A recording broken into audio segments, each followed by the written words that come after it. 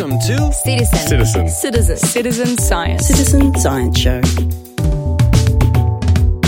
G'day out there in podcast land. It's Ian here. I'm with Stuart Harris at the Australian Citizen Science Association General Meeting. Stuart Harris is from Canberra Nature Maps, and he has a very unusual story. Thanks for joining us, Stuart. No worries, Ian. I was hearing rumours around the conference and everyone's going to me, you got to speak to Stuart. You got to speak to Stuart. He's Spider-Man. Can you tell us the story instead of everyone else telling me the story? Yeah, well, it's nice to be known for something, I suppose. Oh, you're a legend, mate. You're a legend. Firstly, I haven't got red underpants on, and they're definitely not on the outside of my pants. And I haven't come from the ceiling. The spider experience, which pretty much involved finding a new species of peacock spider by accident. In 2008, I took a photo in some bush near Canberra of this beautiful red and blue spider on a yellow leaf, and I put it on the internet, Flickr, a photo sharing web platform back then. Within hours, I got a message from some guy in America saying, "Oh, that could be a new species of Maratus." What are you talking about, mate? But then, before long, another chap from Sydney,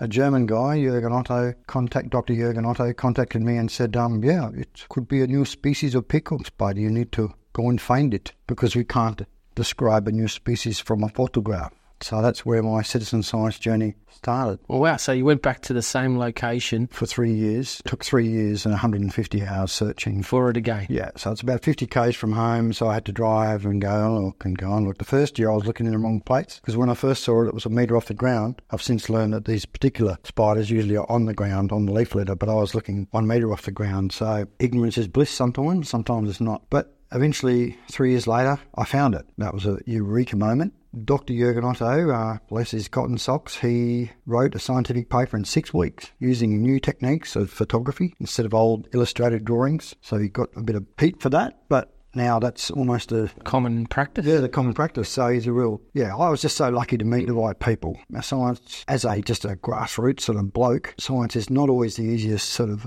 culture to deal with, but in my case it was.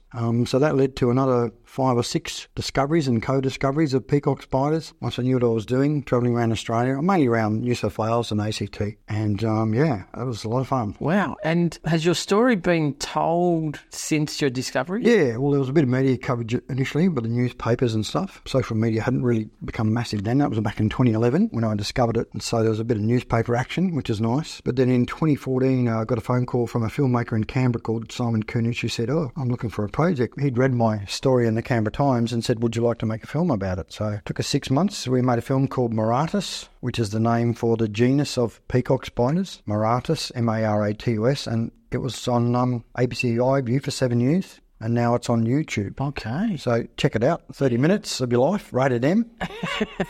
It's a lot of fun. But look, taking me out of it, it's a really good citizen science story. It's about a citizen collaborating with a scientist towards a successful outcome. It shows how we're different, but we work towards a common goal and we have success. That's fantastic. Yeah, and so that success has bred more success, because the one I found, Harrisi, they named it after my surname, Maratus Harrisi, was the 8th species of peacock spider discovered in Australia. They only live in Australia. They're endemic to Australia. Now, there's a paper being written by another scientist which will make it the 100th species. So in a period of 12 years, discovered. There's 100 species there sitting there for 100 million years, which is roughly how long spiders have been on this planet, and no one has ever seen them because they're very small. We use the analogy of a grain of rice. They're tiny. Between 2 and 6 millimetres, that's their dimensions. And but the fact is that now with digital photography, people being motivated and educated, they're going out. That's what citizen science is, going to the bush, having fun, maybe having a goal. It's all about the journey. You might be looking for peacock spiders, but you might find amazing wasps or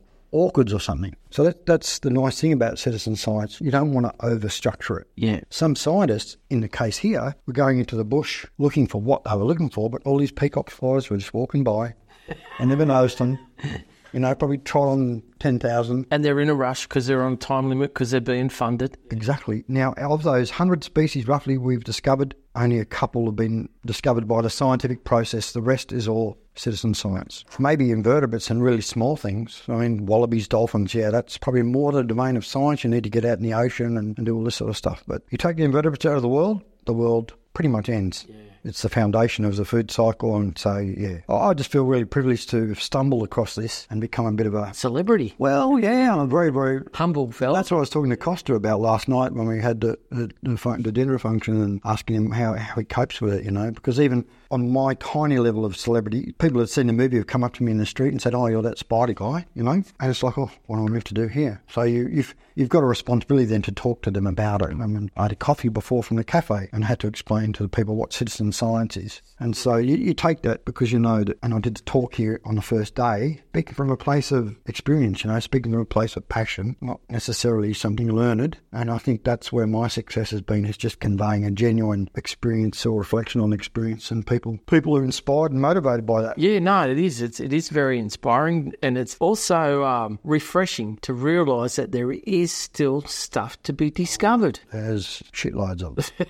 especially in the invertebrate realm, for sure. The other thing that I really enjoyed yesterday, we were talking to somebody here, and they were just saying they listened to your talk yesterday. It was just so refreshing that they came here, and it wasn't like a full-on science conference. It was just an average bloke saying, "Well, I wasn't over in that quadrant on that transit. It was over there, mate. Just go over there." Using a common language. Yeah, common language, and just being really sort of down to earth about it. So if citizen science is trying to engage citizens, you don't want to talk in the scientific language. You want to talk like the average person. When you get down to the science part of it, you need to be a bit more specific and robust. And I've learnt a bit of how to talk to scientists. That's part of the relationship building thing you do. The overall engagement with citizens, you don't want to use the word dumb it down, but you need to speak a different language. Yeah. Like with First Nations, they speak a different language. Sometimes they don't speak language. They've even got a faculty called intuition. I call it intuition for myself. That has helped me find stuff. Something internally goes, go over here, not over there. Yeah. Go over there, and there it is. That's a human faculty we are quite unaware of. Scientists probably have used their intuition in the past, but wouldn't. They got a scientific credit. Yeah,